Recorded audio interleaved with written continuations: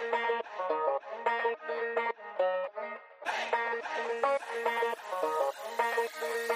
it's a Tuesday, so you know what time it is. It's time for Steven Lassan, Senior Editor, Athlon Sports.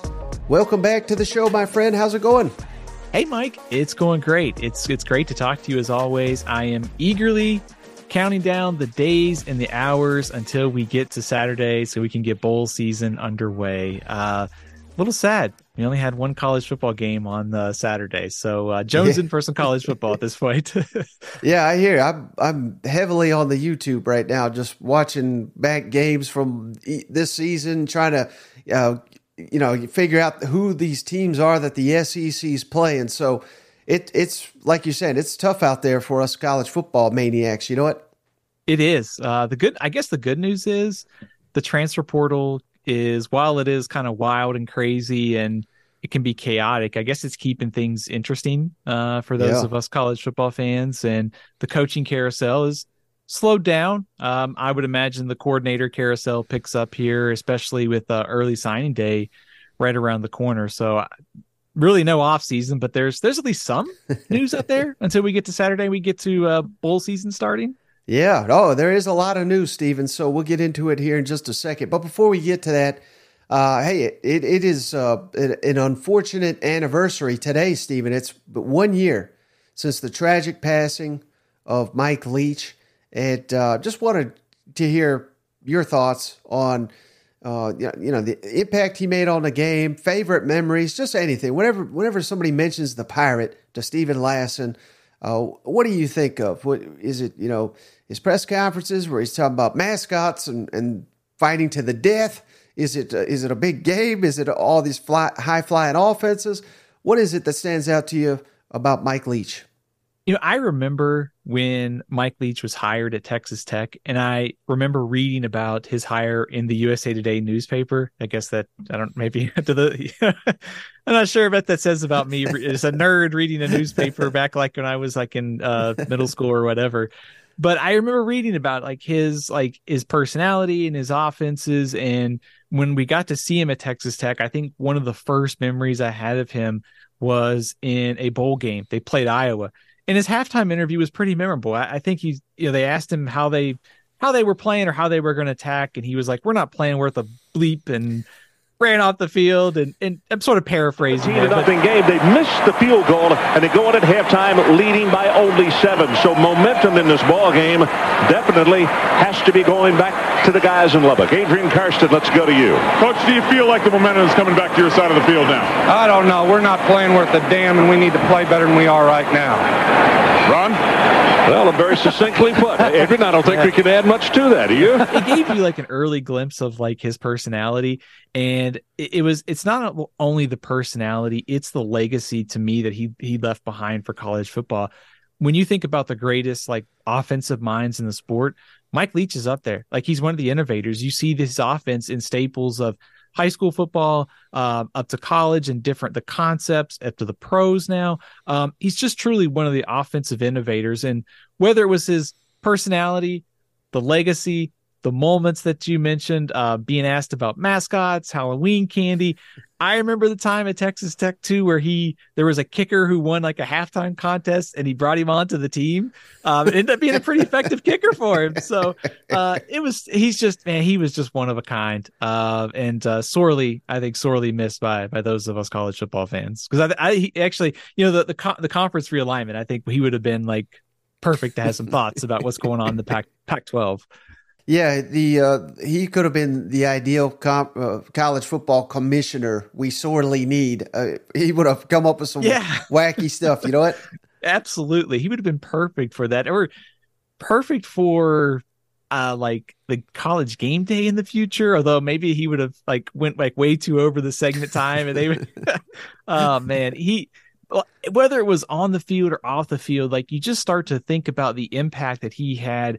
The on-field play, the coaches that learned under him, the system, the players, and how extensive his coaching tree and legacy is going to be. So, like I said, he is sorely, I think, missed by college football, just the overall personality, what he gave to the game and stuff, and just what a legacy he left behind at Mississippi State or just throughout his career.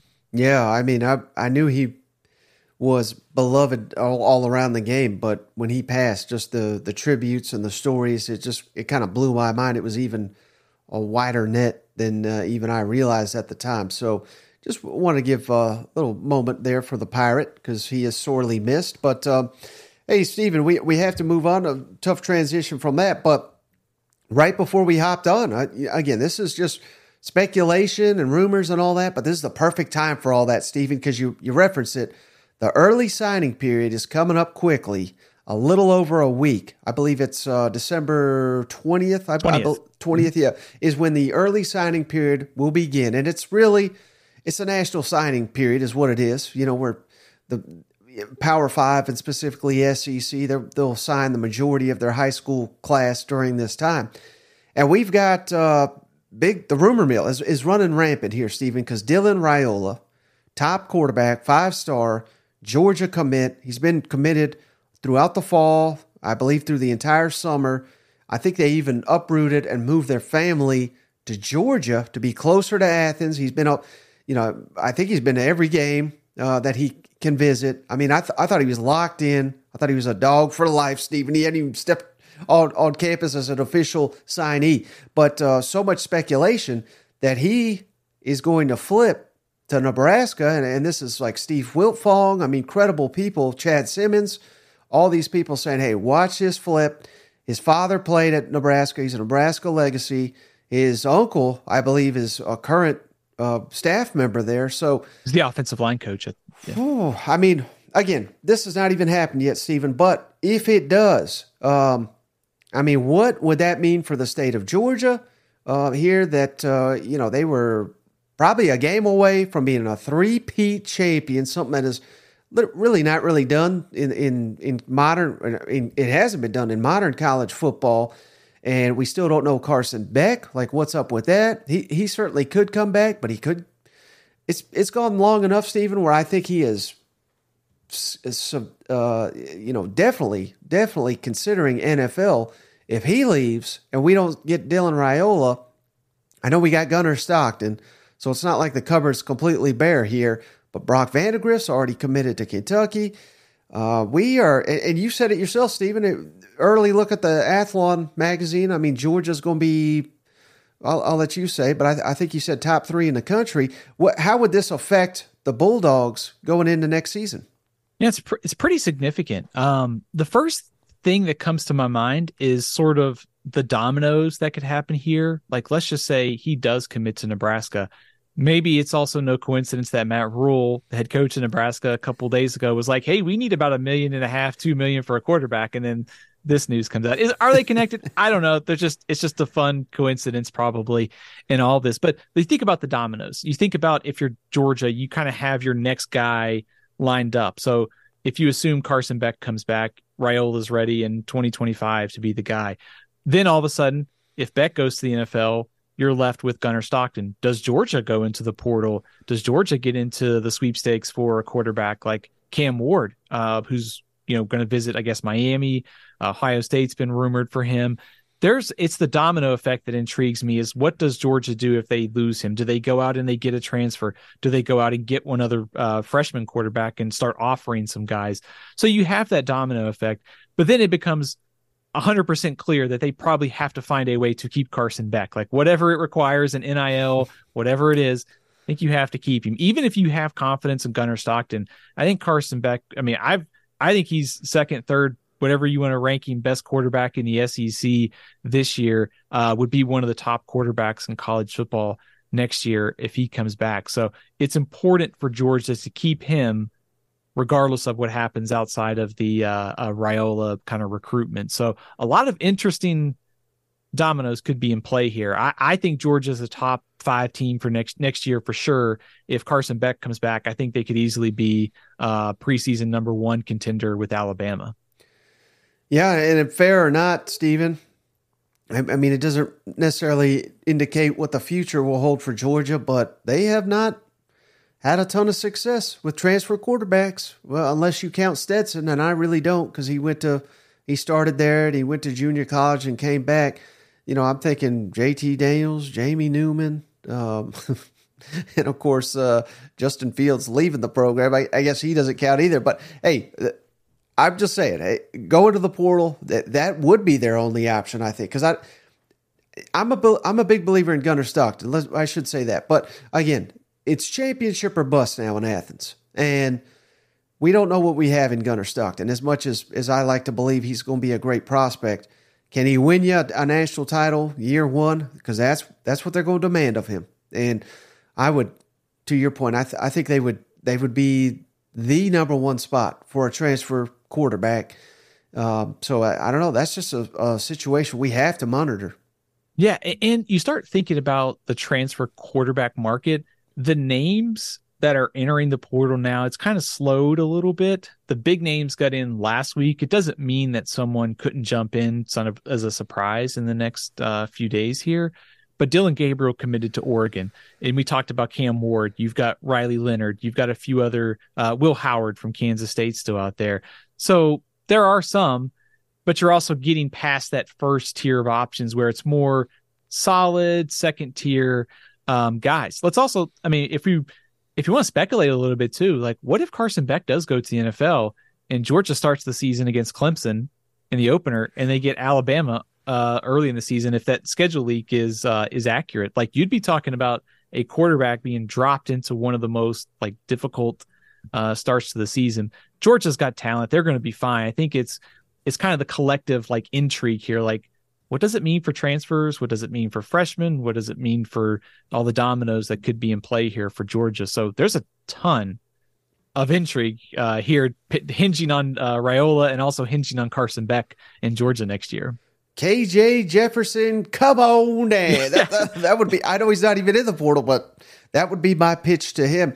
But hey, it's interesting you mentioned that, Steven. I did want to ask you real quick about this Georgia schedule leak.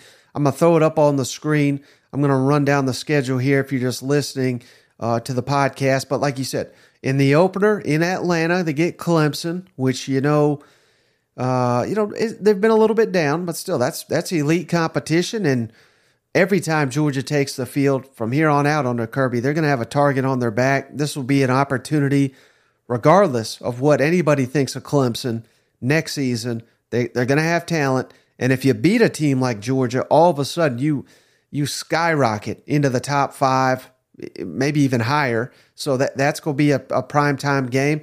And like you said, I mean, that you may not even have your starting quarterback back for the Georgia Bulldogs. Second week of the season, Tennessee Tech. That's the Georgia non-conference schedule we know and love. Third week at Kentucky. Never an easy game for Georgia. You get 2 weeks to prepare for at Alabama, maybe the defending national champion. They will be obviously the defending SEC champion.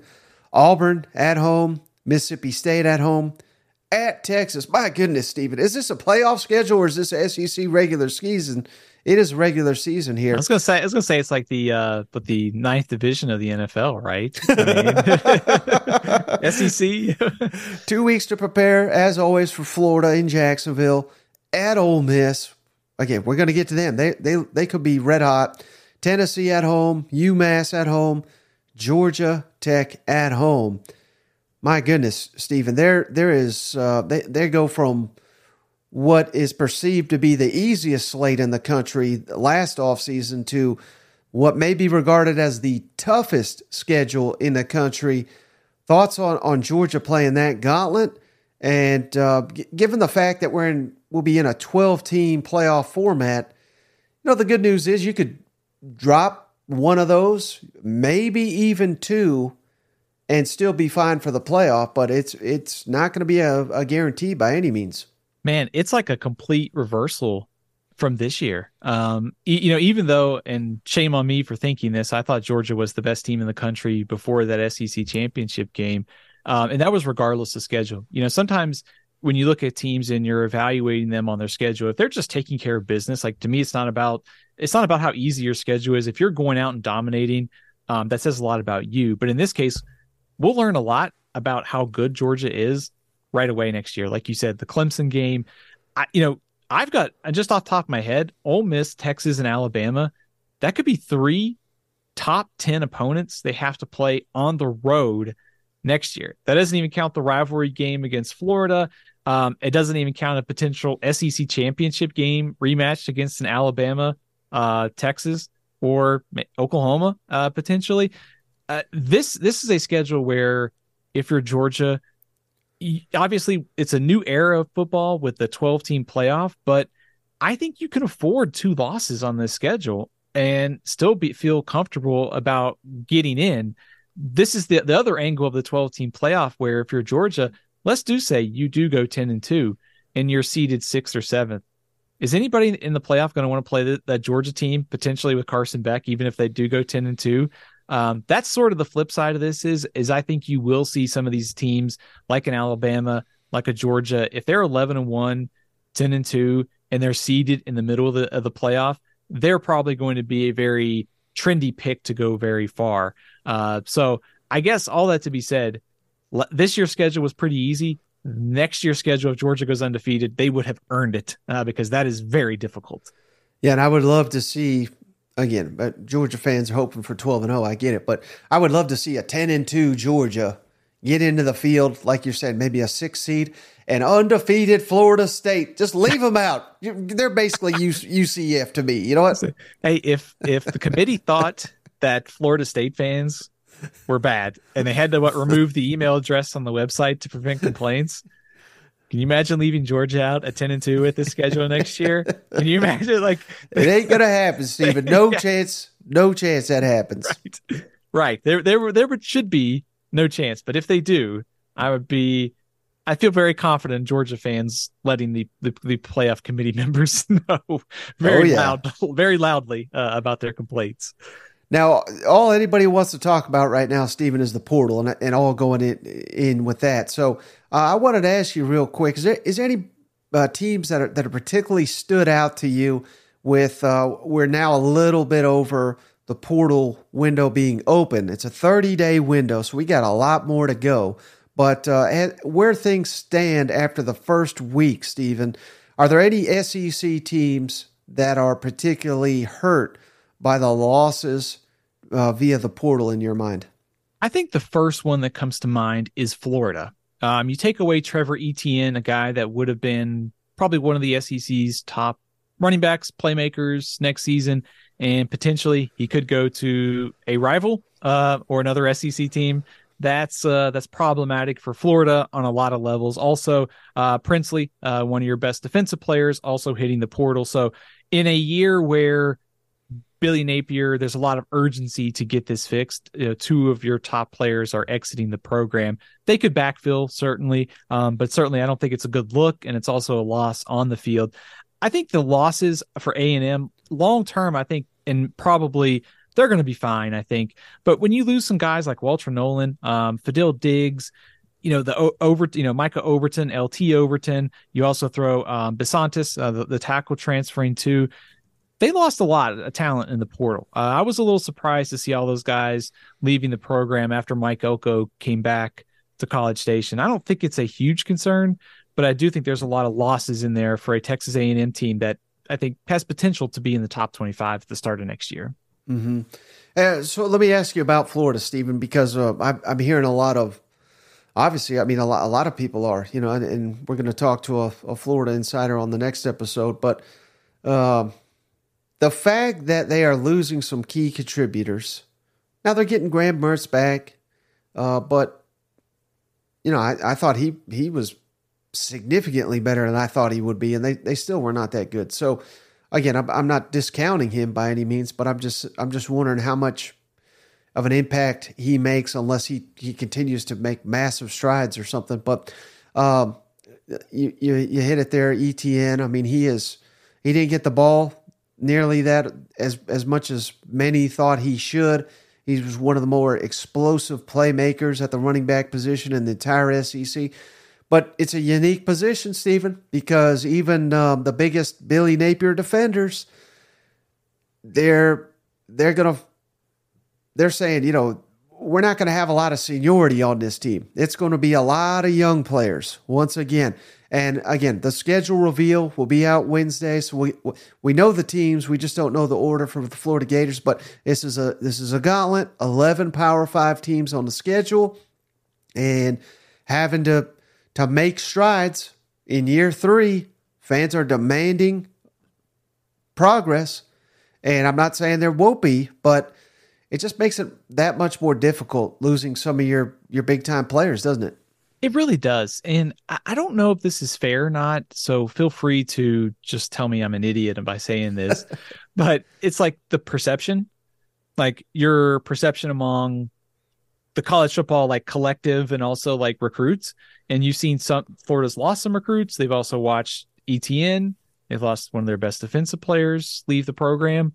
You've now seen Florida finish with 2 losing seasons in a row under Billy Napier. The positive side is, I do think if you watching this Florida team, I trust Billy Napier. Like, they could go out and find some running backs and bring them in, and I think they would do fine. The fact that Graham Mertz was that much better than we thought and significantly improved from Wisconsin ought to be like a positive sign for Billy Napier. If he can do that with the offense, and realistically, maybe there's some growth there in 2024 combined with young players on defense and portal additions stepping up on that side of the ball, you can see a path to improvement here. But you and I during the season, we've talked about like proof of concept and trying to sell things and positive momentum. But at some point, like, that runs out and you have to start showing results. And Florida State just missed the playoff. Miami sort of kind of hovering around 500 right now under Mario Cristobal. If Florida State keeps trending up and Florida's still hovering around 6-6, I mean, it gets a little harder, I think, to sell your program in the state. Now, they are top 5 in recruiting this year too, so we should, keep in mind they have a really good class coming to Gainesville. So I think it really hurts the perception and sort of continues to add to that. There's this uncertainty maybe about how this is all going to work out. There's been some good signs, there's been some positive signs, but it always feels like there's one step forward and one step back. It doesn't really feel like there's been that leap. Like, had they won at Missouri, had they beat Florida State at the end of the year, you'd go into the offseason feeling a lot better. Does that seem fair? Yeah, but I was going to ask you this, Steven. What about, because I've heard this comparison, is, Missouri, they never had a winning season under Drink until this year. Is that it's not an apples to apples comparison, but would that be your kind of what you're clinging to if you're a Florida fan, that, hey, maybe stability? Mark Stoops, is another one, although it may be offensive to Florida fans to say, look at Stoops at Kentucky. You know what I mean? But yeah. but Drink is probably a better example. Could you see that path to where it's a breakout is just around the horizon? Yeah, I think so. I think that's, if you're a Florida fan, I think you wanted to buy into some optimism and maybe like the turnarounds. Like, even I hate to use Florida State as an example for Florida fans, but Mike Norvell went 5-7 the year before they won 10 games last year. So there is sort of a, you have to like almost like lose close, and then you start to win some of those games. Then you start to kind of take to the next step as a program. I think if you wanted to kind of play another angle of optimism for Florida, when you look at their schedule, it is difficult. Miami goes into next year. We'll see where they are with the quarterback situation. They probably will be picked top 40 somewhere.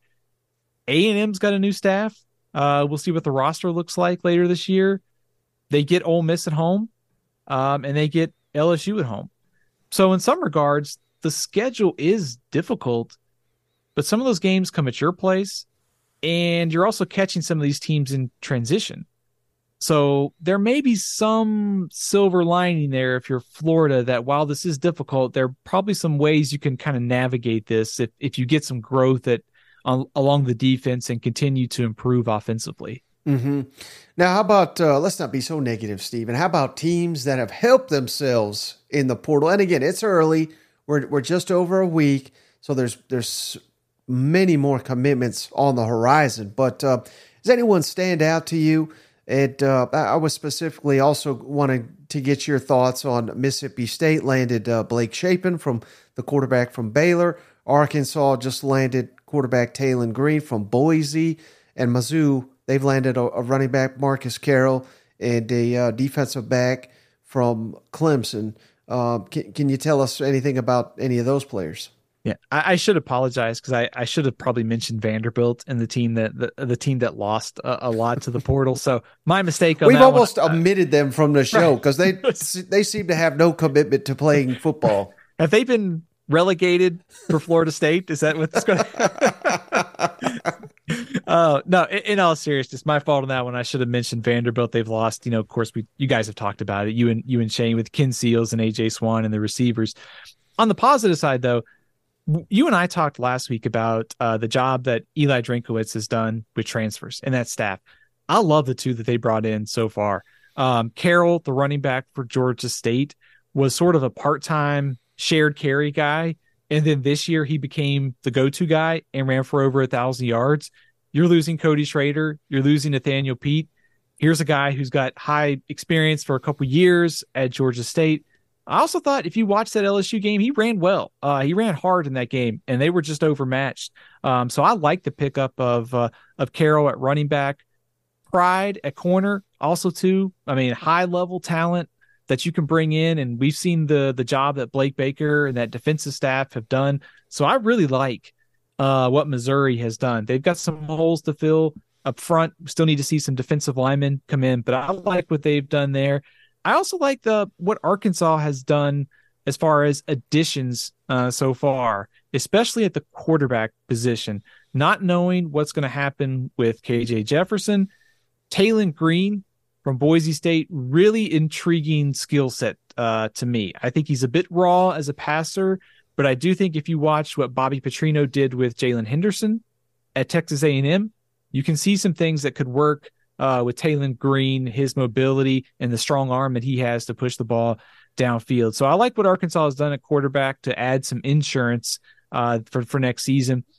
Blake Shapen of Mississippi State's really interesting because if you go back to 2021, he started the Big 12 championship game. And it was kind of a breakout performance because Baylor was an underdog against Oklahoma State. And you may remember it was the play at the goal line where Oklahoma State tried to score in the last play and Baylor stopped him. That was the one that he started. And he's got an interesting background. He's a baseball player, and you can kind of see in the arm angles and sort of the way that he moves around. He's talented, but he's been up and down at Baylor. And some of that has been youth at receiver. The offensive line for Baylor has had some ups and downs. I don't know that necessarily the scheme and personnel meshed. They're going to be changing offensive coordinators for next year. So if nothing else, he's a good insurance policy. I think the Mississippi State ceiling at quarterback has been raised. If you had to go into next year with what you had left over from this year, I think you would have been in probably worse shape. This gives you a higher ceiling and can help you get the start to bring in some young guys and allow them some time to develop. So I like the addition of Blake Shapen for Jeff Lebby. He also saw him play in the Big 12 when he was, of course, the offensive coordinator at Oklahoma. So I sort of just trust his evaluation here. Can you recall off the top of your head, and if you can, it's fine, but was Shapen the quarterback for Baylor when they played Ole Miss in the Sugar Bowl and they ended up beating Lane Kiffin and Ole Miss? It's a good question. I think it was Jerry Bohannon in that game. Mm-hmm, mm-hmm. So he would have come back by then. Yeah, so Bohannon played in that game, and then Shapen, I was trying to look this up. Yeah, he did not play in that Sugar Bowl because in that Big 12 championship game, he threw for 3 touchdowns, and that was kind of the thought process was Bohannon and Shapen went into the offseason, kind of they were going to be neck and neck, but Shapen's performance at the end of the year sort of unseated him, and that's why he became the starting quarterback there. Well, either way, he's beating Lane. I don't care if he didn't play. That's a win for Mississippi State fans. You know what? Right. Already starting the Egg Bowl rivalry early. We've got Lebby and we got Kiffin, subtweeting Jeff Lebby a little bit. So I love it, man. 365 days a year. Well, another Lane Kiffin tweet victim is Texas A&M, of course, Steven. So I wanted to get your thoughts. Big hire for new head coach Mike Elko. He's hired offensive coordinator Colin Klein from Kansas State. Anytime you can get a alum from the school to leave, Colin Klein, I'm sure he's getting compensated well, but that's a big get. They've been very successful at Kansas State. They played Missouri the last 2 seasons, beat them 2 years ago, went neck and neck at Missouri this year. Came down, of course, to that the longest field goal in SEC history, but that's what it took to beat Kansas State. Thoughts on Colin Klein being hired at A&M, and what do you envision that fit there in College Station? Big time hire. I thought Colin Klein is a rising star in the coordinator ranks for the last couple of years. He's not that far removed from being a player. If you go back a few years when he played at Kansas State, they did a Heisman kind of publicity for him where they sent out like a Band-Aid container because he was always playing he had over 200 carries as a quarterback, and he was banged up, and he was a runner, and he was he's kind of a dual threat guy, but he was always kind of bloody and beat up. And I think that's the kind of guy when you and I have talked about A&M, it's not about the talk anymore. They did that with Jimbo and the award and all that. Mike Elko is about the work. And I think that's what Colin Klein is. You go back to his career as a player and as a coordinator, not much of a guy that's going to get in front of the media and talk about the hyping up the offense. He's just going to do the work. And when you've watched K-State over the last couple of years, the word that comes to my mind is sort of like physicality, and they're also adaptable. Their offensive line has been one of the better groups in the Big 12, kind of smash mouth group. They can run the ball, or they can run it with the quarterback. And they've also had some, depending on who the quarterback is, they can sort of mold the talent around him. So I think they've been very adaptable. And I think that style of offense, I think, will work very well at Texas A&M. If I'm an A&M fan, I'd be very excited. They were second in the Big 12 in scoring offense this year. But if you put on the tape and watch them, I think you'll fall for what they want to do schematically. Right. Yeah, I got a lot of homework to do, Steven, studying these coordinators and these quarterbacks, and there's just so much going on. So I'm waiting till things slow down a little bit here. But one thing that I have seen a lot from Colin Klein is him running the quarterback, like you alluded to there. But the key word there that I love to hear with any of these scheme coaches is adaptability. I would have to think that the timeline, and pardon me if I have this wrong, but I would think Deuce Vaughn fit into that timeline, and he was elite. Obviously, now he's in the NFL. But the reason I bring that up, and I'm sure part of Colin Klein's thought process was looking at what A&M had, all that talent, and having Connor Wigman, who he can run. I'm not saying he's a statue back there, but just based on what I've seen from Kansas State quarterbacks, I would say those Kansas State quarterbacks far more mobile than Connor Wigman. But I would probably say, and in fact, I know that Connor Wigman's probably a much bigger arm talent than anything he had to work with at Kansas State. So the ability to adapt to what he has will be paramount in College Station. But quick thoughts on, and we haven't even seen it. But thoughts on Colin Klein utilizing Connor Wigman. I have to believe that that's going to be a unique marriage that is probably going to really help Connor Wigman. 100%. The first thing that came to my mind when I saw the Colin Klein hire was to figure out how it would work with Connor Wigman, because his potential the last 2 years, if A&M can harness that potential, they are going to be so much better next year under that staff. And that's what has me so intrigued, is to see the development of Wigman next season under Colin Klein. Was looking back at Colin Klein's stats, and he had over 300 carries, 317 as a quarterback. He ran for 27 touchdowns one year when he was the starting quarterback at K-State. But you look at this season, Will Howard was the K-State starting quarterback, and he had 81 carries. So he was banged up a little bit. They used another quarterback as sort of a change of pace guy. I think that's kind of like, you want that sweet spot, maybe a little bit of mobility, 50 to 80 carries a year. But it's going to be up to Colin Klein to take this offense to the next level as far as developing Wigman, and also not overusing him because you're going to need him in some of these big time matchups. Obviously, the injury this year. So I don't think that they'll turn him into a runner. I think they can sort of situationally use him. And I think that's Colin Klein's adaptability, I think, will play well here. Mm-hmm. Quick little break from the show to remind you guys we're brought to you by MyBookie. Head on over to mybookie.ag today and put in that promo code that SEC, THAT over at MyBookie Online Sportsbook.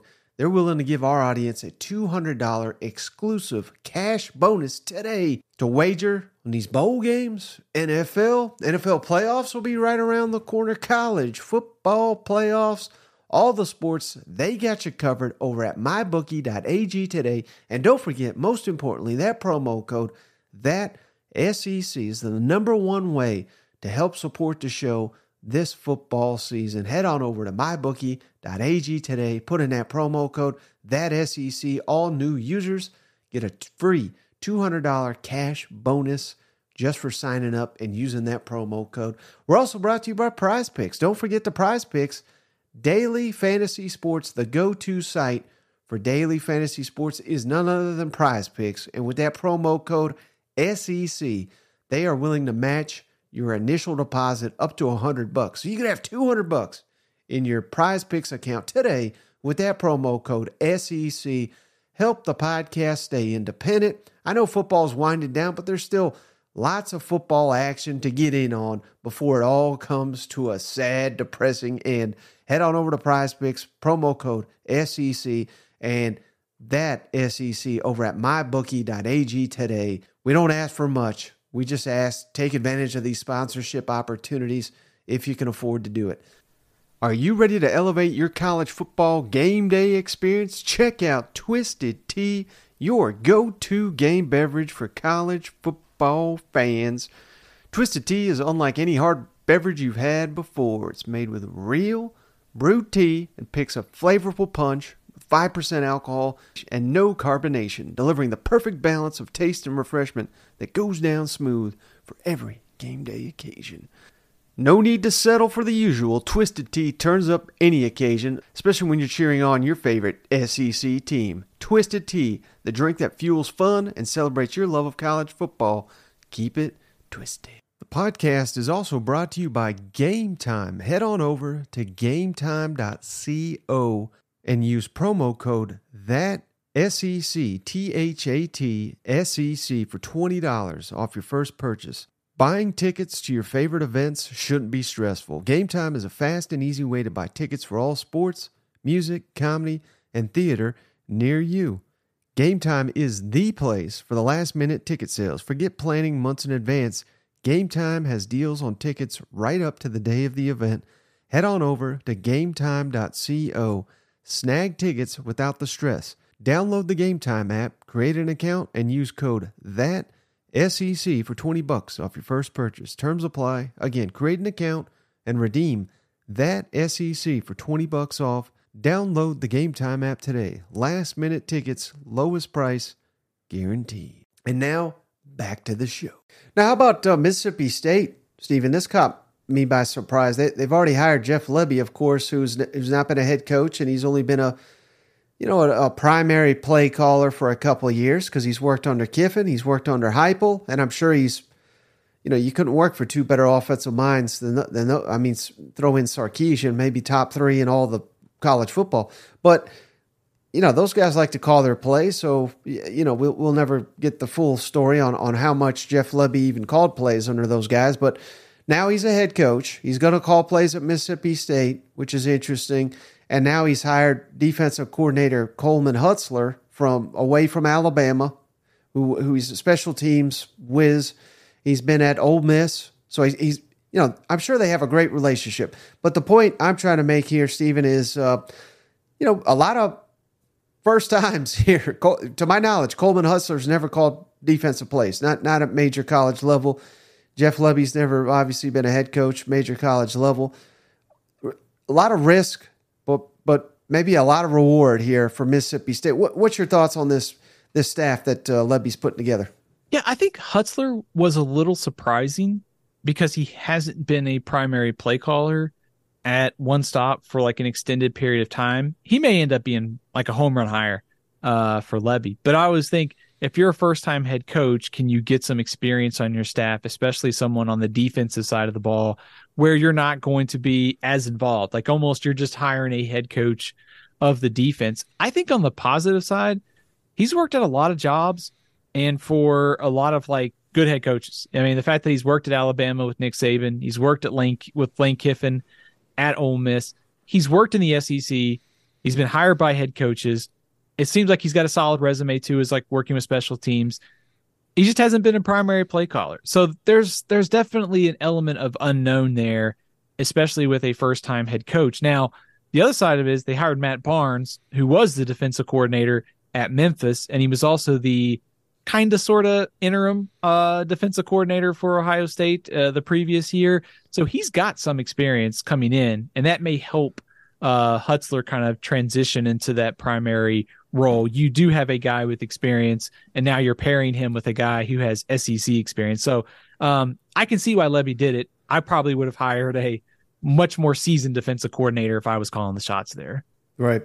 Well, I would also argue, though, Steven, that whether it's, of course, Kiffin went out and got Pete Golding, but it's not like he had a sterling reputation at Alabama. I mean, many of those fans were happy to see him go. But if you're going to go coach for Kiffin, Heupel, now Levy, I don't know how, and this is nothing against those guys, but that's probably a tough ask of a defensive coordinator because you're going to be facing so many snaps and your defense can only hold up so much. I mean, if those offenses are working to their highest level, they're scoring around 45 points per game, giving up 35 points per game is probably winning football. Yet at 90% of colleges, they want you fired if you're giving up 35 points per game. So it's a tough ask is my point. The flip side of that is if you're a defensive coordinator like Hutzler or a Pete Golding, if you're looking to move up the career ladder, like you have sort of autonomy on that side of the ball. You're kind of the head coach of the defense because like Jeff Levy's probably going to be focused on the offensive room. Same thing for Lane Kiffin. So there is an opportunity here for guys like Hutzler to try to move up by sort of you have a lot more autonomy, whereas you go to another staff, you might have the head coach meddle in it. I'm sure Levy will have his influence, and the same thing is with Kiffin. But there's some autonomy there that I'm sure like they would appreciate as the defensive coordinator here. So it's a really fascinating hire. I'm curious to see how it works out for Mississippi State just because of the unknown and sort of being a first-time play caller at a role where you're not going to have much time with all the turnover and also sort of the first time that this defense gives up 500 yards to somebody, that Starkville will not be very friendly to Mr. Hutzler. Right. And how about Oklahoma, Steven? I'm just so overjoyed we get to talk about Texas and Oklahoma now, but they made a coordinator change as well. Not a change because Jeff Levy, obviously new head coach at Mississippi State, but they promoted analyst Seth Luttrell to offensive coordinator. I believe he was former head coach there at North Texas. Thoughts on him because this is a big time, again, kind of the same thing we're talking about, but reverse order. Brent Venables, defensive-minded guy. You really got to nail these offensive coordinator hires if you're going to have a successful program. He knocked it out of the park with Jeff Levy. Now he's handing the keys to his offense to Seth Luttrell. What are your thoughts on this move by the Sooners? Good move. Seth Luttrell, you look at his track record, whether it was at, I think, Arizona, North Carolina, Indiana, always pretty much producing successful offenses. And when he was the head coach at North Texas, offense was not the problem. They just couldn't stop anybody most seasons. So I think it's kind of a seamless transition. He's been working in an off-field role at Oklahoma last year. And so he pretty much knows the players. He knows the scheme they're running. He's been a head coach before. He's not a first-time play caller. I think he's to the discussion that we had on Hutzler and Mississippi State. Venables is all about the defense. Seth Luttrell's been at offense. He's been a head coach. He's been a coordinator. I think this is a perfect fit for him. The track record's there. I love it for Oklahoma. I'm excited to see too what he does with Jackson Arnold next year, and we'll get a look at Oklahoma in the bowl game against Arizona and get a first look at Jackson Arnold for next season. Yeah. Well, one team, Steven, that I'm ready to hype up for next season already, and we haven't even seen their bowl game, and you already mentioned in this tweet I sent out, but Ole Miss, of course, we got Judkins back, maybe the best running back in all the country next season. Jordan Watkins is committed to return. Trey Harris and tight end Caden Prieskorn and offensive tackle Michael Pettis on Monday, all committed to returning thanks to Ole Miss NIL. Hey, credit NIL. Hey, they're taking care of their players. Jackson Dart has not officially, to my knowledge, said he's coming back, but all indications are he will if Jackson Dart continues to progress to the way that he has in his 2 seasons there in Oxford. I'm calling it, Steven. I mean, you're the Athlon Sports preseason predictor, so you may not want to reveal anything to this point. I know you got to do a ton of research, but Ole Miss is looking like a preseason top 10 team to me. And with all these guys back and a leaked schedule, Steven, again, leaked schedule. I don't know if this schedule is legitimate or not. I mean, we know the opponents, but the schedule, according to FBS schedules, I'm going to run down it real quick. Furman at home, MTSU at home, which is a new coach, at Wake Forest, Georgia Southern. I thought we were done with cupcake schedules in the SEC. Apparently not at Ole Miss. Credit them for 4 gimmies here. Hey, they got to. Hey, in this new era of the 16-team SEC, you might want to schedule 4 gimmies just to make sure you get to a bowl game. Yeah. I mean, hey, if it works, it works. Kentucky at home, at South Carolina, at LSU. It's going to be tough. You get 2 weeks to prepare for Oklahoma at home, at Arkansas, Georgia at home. Then 2 weeks to prepare for at Florida and Mississippi State at home. That is according to FBS schedules. Don't know if this schedule is official yet. We'll find out on Wednesday. But given all these players returning, Steven, given the schedule that I just ran down there, I mean, if I'm an Ole Miss fan here, I'm not saying playoff or bust, but I might be saying that in the back of my mind. I wouldn't yell it yet. You know what I mean? We got to see this team. Well, I think let's also continue the optimism front is what they've been doing in the transfer portal so far. Lane Kiffin, of course, is the portal king, and they've gotten Chris Paul from Arkansas, the linebacker, and Tavion Nicholson, the defensive back transfer from Illinois. They now have, I think, 2 starters from probably day one when they walk into Oxford to start next season, continuing that theme of Pete Golding's got to get this defense better. You got to bring in some more guys on that side of the ball. I would assume they're probably not done here either. But the offense looks to me like it's going to be one of the best in the country once again next season. When you were talking about that schedule, the first thing that came to my mind is there's no Alabama, there's no Texas, and they get Oklahoma and Georgia at home. So that's potentially 4 of the top 10 or 12 teams in the country and 2 at home, and they miss 2. That's pretty favorable if you're Lane Kiffin. So I think Ole Miss won 10 games this year with that schedule and the playmakers, and if Jackson Dart returns at quarterback, don't you have to start the bar at like 10 wins next year? I would think so. I think so, Steven, and that's why I'm so excited for the Rebels next season. It could be a special season. Credit them for, making the most at NIL, and credit Kiffin for attaching his name to every job out there so that NIL money keeps flowing in and keeping these elite players in Oxford for another year. And like you said, they're not going to be done yet. They're going to attract more talent, and we all get enamored, Steven, with heck, we're just as guilty of it. We're going through here, new coaches, new coordinators.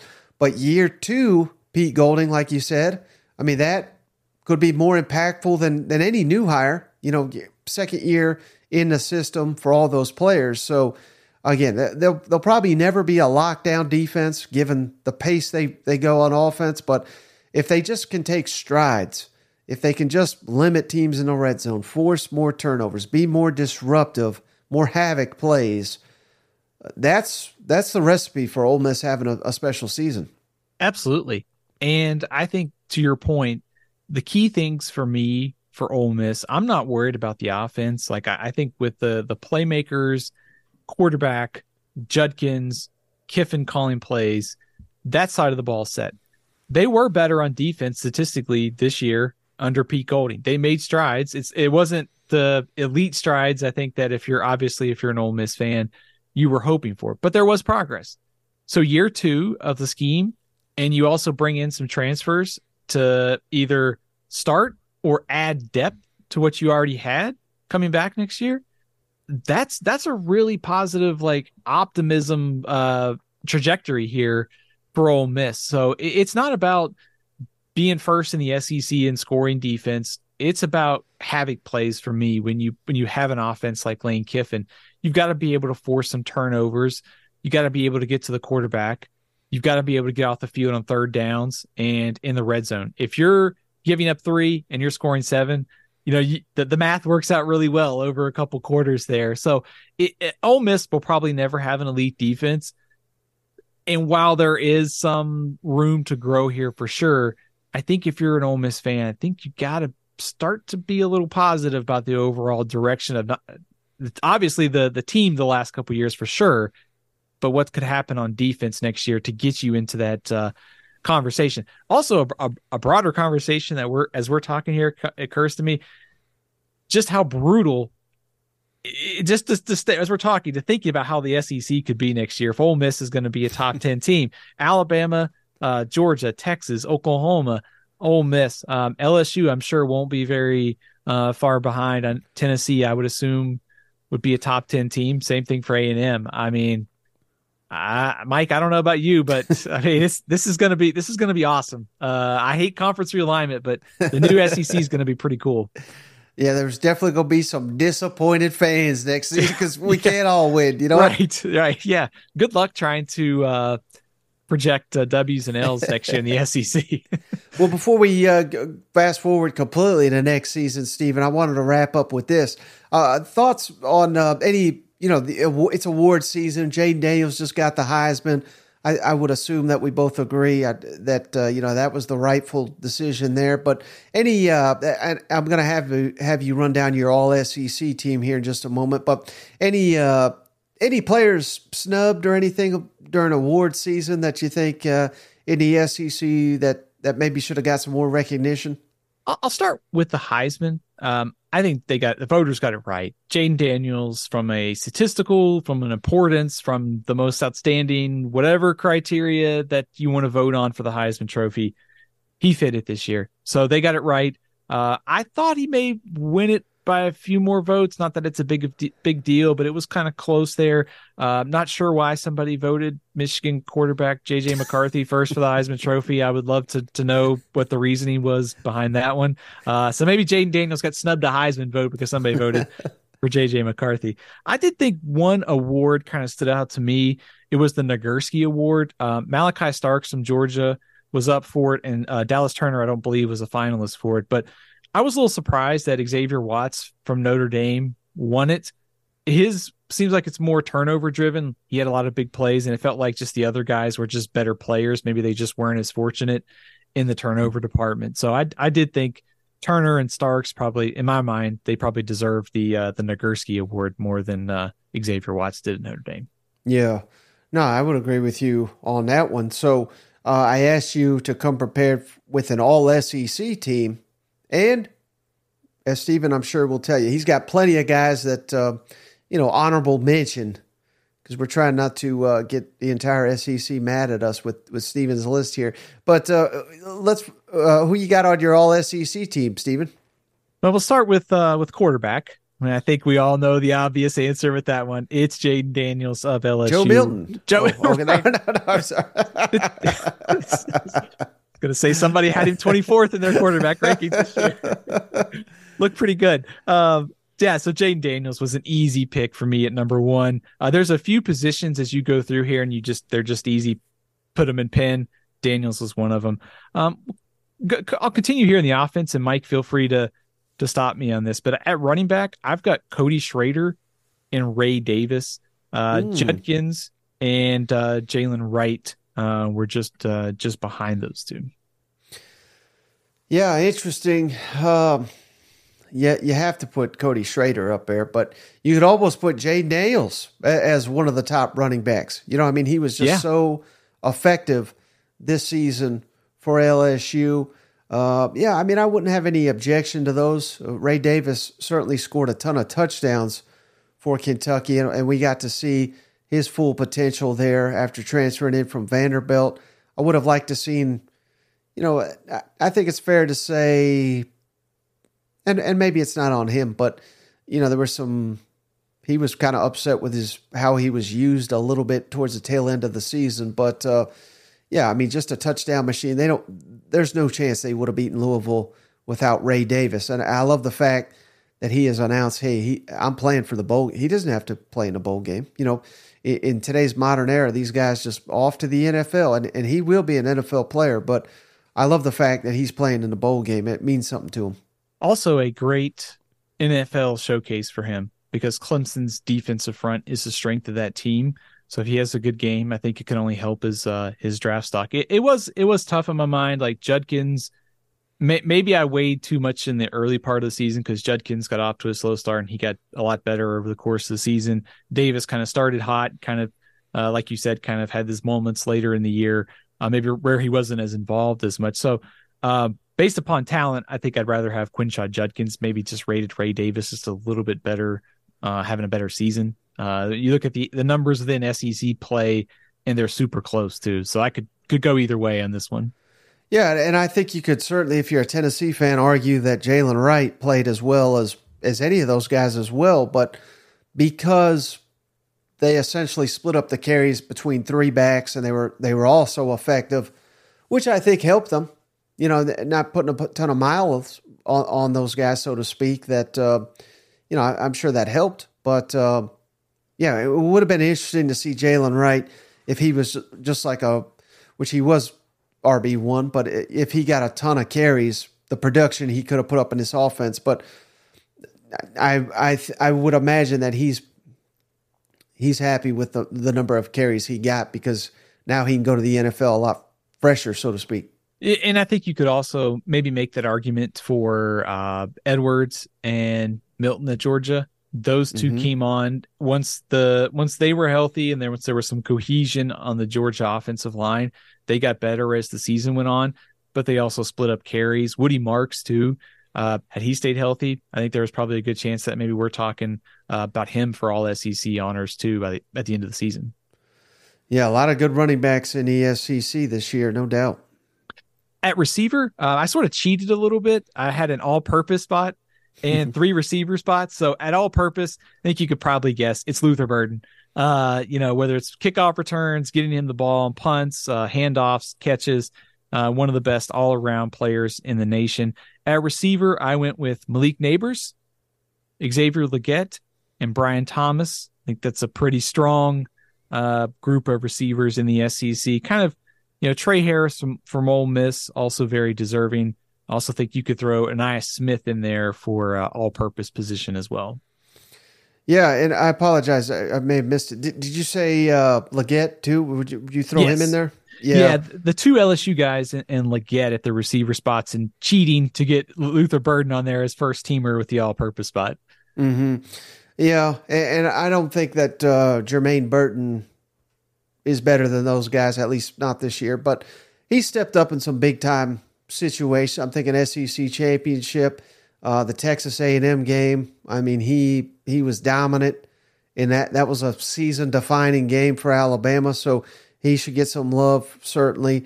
Ricky Pershaw was an outstanding receiver for Florida as well. But yeah, I don't have any complaints with any of those guys you got on there. Yeah, Burton led the SEC at 22 yards a catch, which is pretty dang good.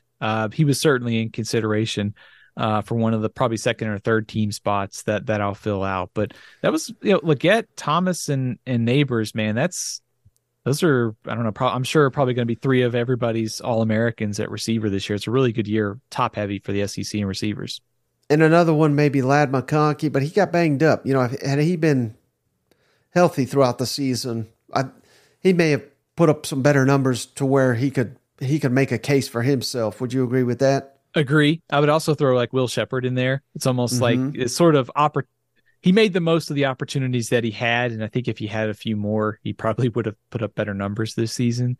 But so there's certainly some depth here. You mentioned Pearsall, I think would be a strong like second team candidate this year. But like I said, I think pretty top heavy, and you throw Trey Harris in there, who was sixth in the SEC in receiving yards per game. That's a really solid group of receivers in the mix for first team All SEC.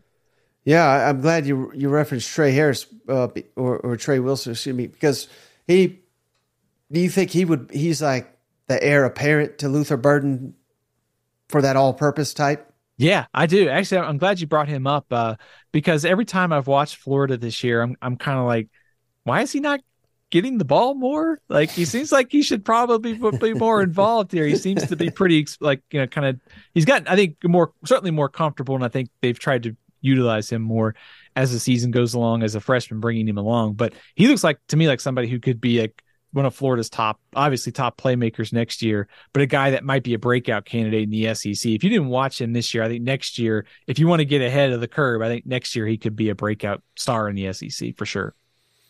Now it's probably the least surprising. Who you got at tight end? Yeah. Not a whole lot of time to think about this one. It's Brock Bowers at Georgia. Easy pick for me. Second team debate. Still kind of wrestling with this one. Prieskorn over at Ole Miss. Fairweather from Auburn, and Trey Knox for South Carolina. I think those would all be second team candidates, but Brock Bowers is by far the easiest selection at first team. Right. Yeah. I mean, he missed significant portion. I still think he led Georgia in many key categories. Yeah, absolutely. I think 70-something receiving yards a game and 6 touchdowns. And despite the injuries and the superhuman return time and getting banged up late in the season, those numbers are really good for a guy who played in 10 games and was also returning from a pretty significant injury this year. Mm-hmm. Best tight end in the country too, by the way. Yeah. Do you have selections for offensive line? Yeah, I do. These are, man, you can look at metrics from different sites and pass blocking and run blocking. They give you some different names. So I tried to blend a little bit here with just the eye test. I've got Cedric Van Pran from Georgia as the starting center. I think he'll be All-American by most people at that position. I went 5 linemen outside of center just to kind of get a different name on there. I've got 2 guys from Alabama, J.C. Latham, Tyler Booker, Tate Ratledge from Georgia, Will Campbell from LSU, and Javon Foster from Missouri. Those would be my starting 5 outside of center. I know I'm bending the rules a little bit, but I thought all those guys were pretty deserving this year. Yeah, you'd win a lot of games with that unit as your offensive line. You know what? 12 men we're trying to play in the CFL. So, all right. How about all defense, Steven? Yeah, I thought the defensive line. Maybe not as many big names as we're used to seeing in the past, but certainly I think a lot of production here. And it starts with James Pierce, kind of the leader of a very active Tennessee defensive line. Darius Robinson of Missouri. Deion Walker from Kentucky, and Landon Jackson from Arkansas. Since I went 5 offensive linemen, I had to go 5 DL. I went with Marcus Harris, too, of Auburn, also near the top of the SEC in tackles for loss. Now, this may not be fair to Kentucky, Stephen, but do you think if Kentucky was a little bit better, that Deion Walker could have gotten some recognition as SEC Defensive Player of the Year? Because he just seemed to be a game wrecker for nearly every game I watched of Kentucky. That's a really good question. I think certainly as far as national recognition, as far as the postseason All-America teams that we'll see, I think maybe the best way to put it is maybe one of the more underrated stars in the country. You mentioned the havoc. I mean, I think 10.5 tackles for loss, 5.5 sacks. I mean, he was pretty much a constant disruptive force, and stopping the run. We know Kentucky's defensive issues this year against the pass. Well, he was pretty active up front. So I would go with probably would be way more nationally recognized if maybe Kentucky won a few more games this year. That's fair. Right. Yeah. I think that's kind of what was maybe holding that back, which is, again, it's not on him to win all these games, but it's just kind of the way some of these national recognition goes. You know what? Absolutely. Yeah. Some of the voting on some of these things are some of the, well, I'd say we saw the Heisman vote. You see how extensive it is, and you see some of the votes, and it makes you wonder a little bit. So yeah, I think football guys, like the guys who, like Cole Kublik, who obviously does a ton of tape studying, is awesome. He would be perfect to talk a lot about like the impact of guys like Walker and some of the underrated superstars of the SEC, and maybe aren't getting enough like Heisman or All Conference or All America recognition. Mm-hmm. How about at linebacker? Who made your team there? I thought this trio was actually pretty easy. Dallas Turner, I think for sure he needs to be on there. Edgerrin Cooper at Texas A&M and Nathaniel Watson, Mississippi State. Went kind of back and forth between Watson and Jet Johnson, but kind of just thought Watson was a little bit more impactful to that defense. So I felt Turner, Cooper, and Watson should be the three linebackers on the All-SEC team. They just don't play defense in the East, do they, Steven? All from the West. Hey, even if you look at like the second team, like as I was going through, is kind of making like guys who are also in the mix, like Harold Perkins at LSU kind of cranked it up a little bit as the season went on. Jet Johnson, Chris Braswell. Oddly enough, not somebody from Georgia, really. I think Dumas Johnson getting hurt probably hurts his candidacy for all conference, whether that's fair or not. But there's a lot of very West heavy year for linebackers here. Again, it's one game, and it's something that Georgia fans they're going to lose sleep over all off season. But would you attribute that at all, them losing the SEC championship to maybe not having some of these defensive stars that we're accustomed to being there in Athens?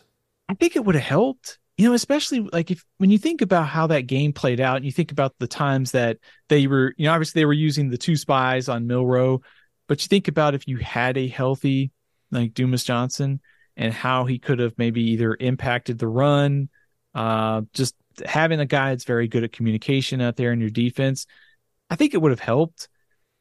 Does it change the outcome? I don't feel like it's a slam dunk that they would have beaten Alabama with him. He certainly would have helped. Also, I should mention Debo Williams of South Carolina probably deserves to be in the consideration to fantastic season, 113 tackles for South Carolina. Mm-hmm. Well, I mean, Georgia, to their credit, they do have some outstanding defensive backs, and I imagine at least one of them made your list there. Yeah, it's funny because I wrote down 4 Georgia defensive backs to be in consideration for all conference honors, and there's almost not enough spots, so I may have to cheat and like add an extra corner or safety to get these guys all properly recognized. But a corner, I think pretty easy. Kool-Aid McKinstry and Chris Abrams-Drain, two players who had outstanding seasons, make the first team. At safety, I've got Malachi Starks and Caleb Downs, 2 young up-and-coming safeties who are going to be right at the top of the best defensive players already, but even more so next season. And to kind of throw out there, Tyke Smith, Javon Bullard, Kamari Lassiter, all those guys from Georgia deserve recognition too. Yeah, we can play 7 defensive backs. That's just the way it is now. You know what? Hey, I bent the rules to put 12 on the 5 offensive linemen and an extra center. So Auburn does it. They may not do it effectively, but they've played 8 defensive backs. I've seen them do it. Yeah, well, I think they needed 12 out there for the 30. All right, did you have did any kicker or punter make your? They're people too, Steven. Absolutely. Will Reichard as my kicker, Matt Hayball from Vanderbilt as the punter, Barry and Brown at kick returner, and Anais Smith at punt returner. Yeah. Oh, there you go. I mean, I would imagine the vast majority of the names you just ran down, Steven, not only do they all deserve the recognition, but they're all probably going to have bright futures at the next level. Absolutely. We can't forget about our guy, the thicker kicker, right? Like, he's got to be on the second team award, and especially the timeliness of his kicks, beating Kansas State, the kick to beat Florida under pressure. It was pretty impressive by Harrison Mevis this year. As we're talking, and this is a problem that we'll encounter this offseason, but think about adding Oklahoma and Texas to this league and trying to come up with a first or second team all conference. And it's almost like basically like your first and second team all American squads. Like, for the most part, I mean, this is going to be really hard to trim this down in the offseason. I just for example, Jaden Daniels, Carson Beck, and Jalen Milroe are my top 3 quarterbacks. And I mean, that's 3 of the better ones in college football this year. This is going to be a crazy deep year. If you add, think about if you had Oklahoma and Texas this year with Quinn Ewers and Dylan Gabriel. Right. Yeah. I mean, there was a game, I believe Gabriel scored 8 touchdowns, if I'm not mistaken, in a single ball game. We've seen Ewers kind of take over games, and he may do it in the college football playoff here in the weeks to come. So, man, it's an embarrassment of riches and talent, and I cannot wait for it, Steve. I'll promise you that. Absolutely. I can't wait for the schedule too on Wednesday night, just to see all the matchups. We know who the teams are playing, but I'm always interested, like, in the order of games.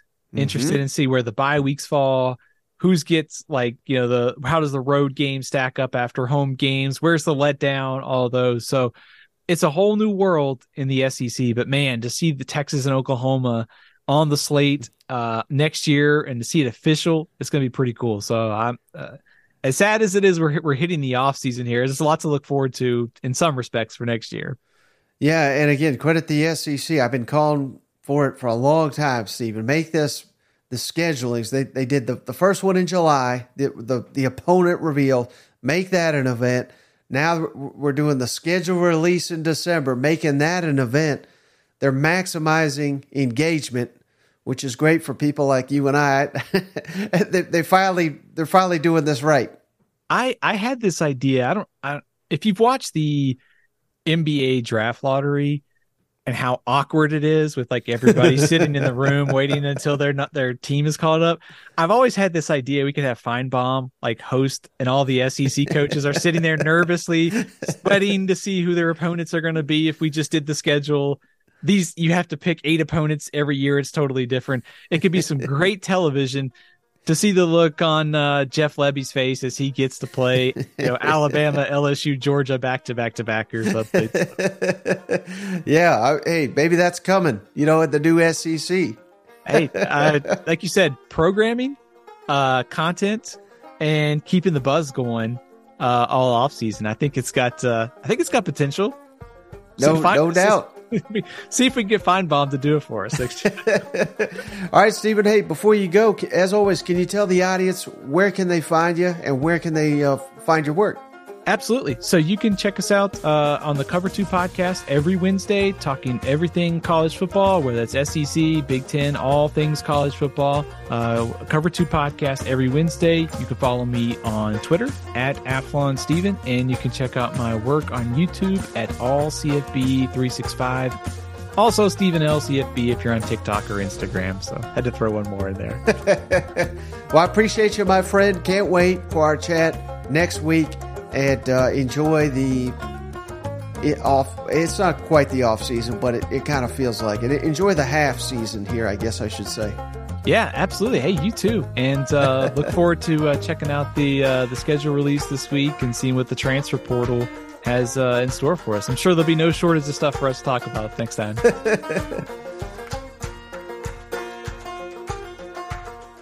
Hey, buddy, this beer's for you, Mike, and Cousin Shane.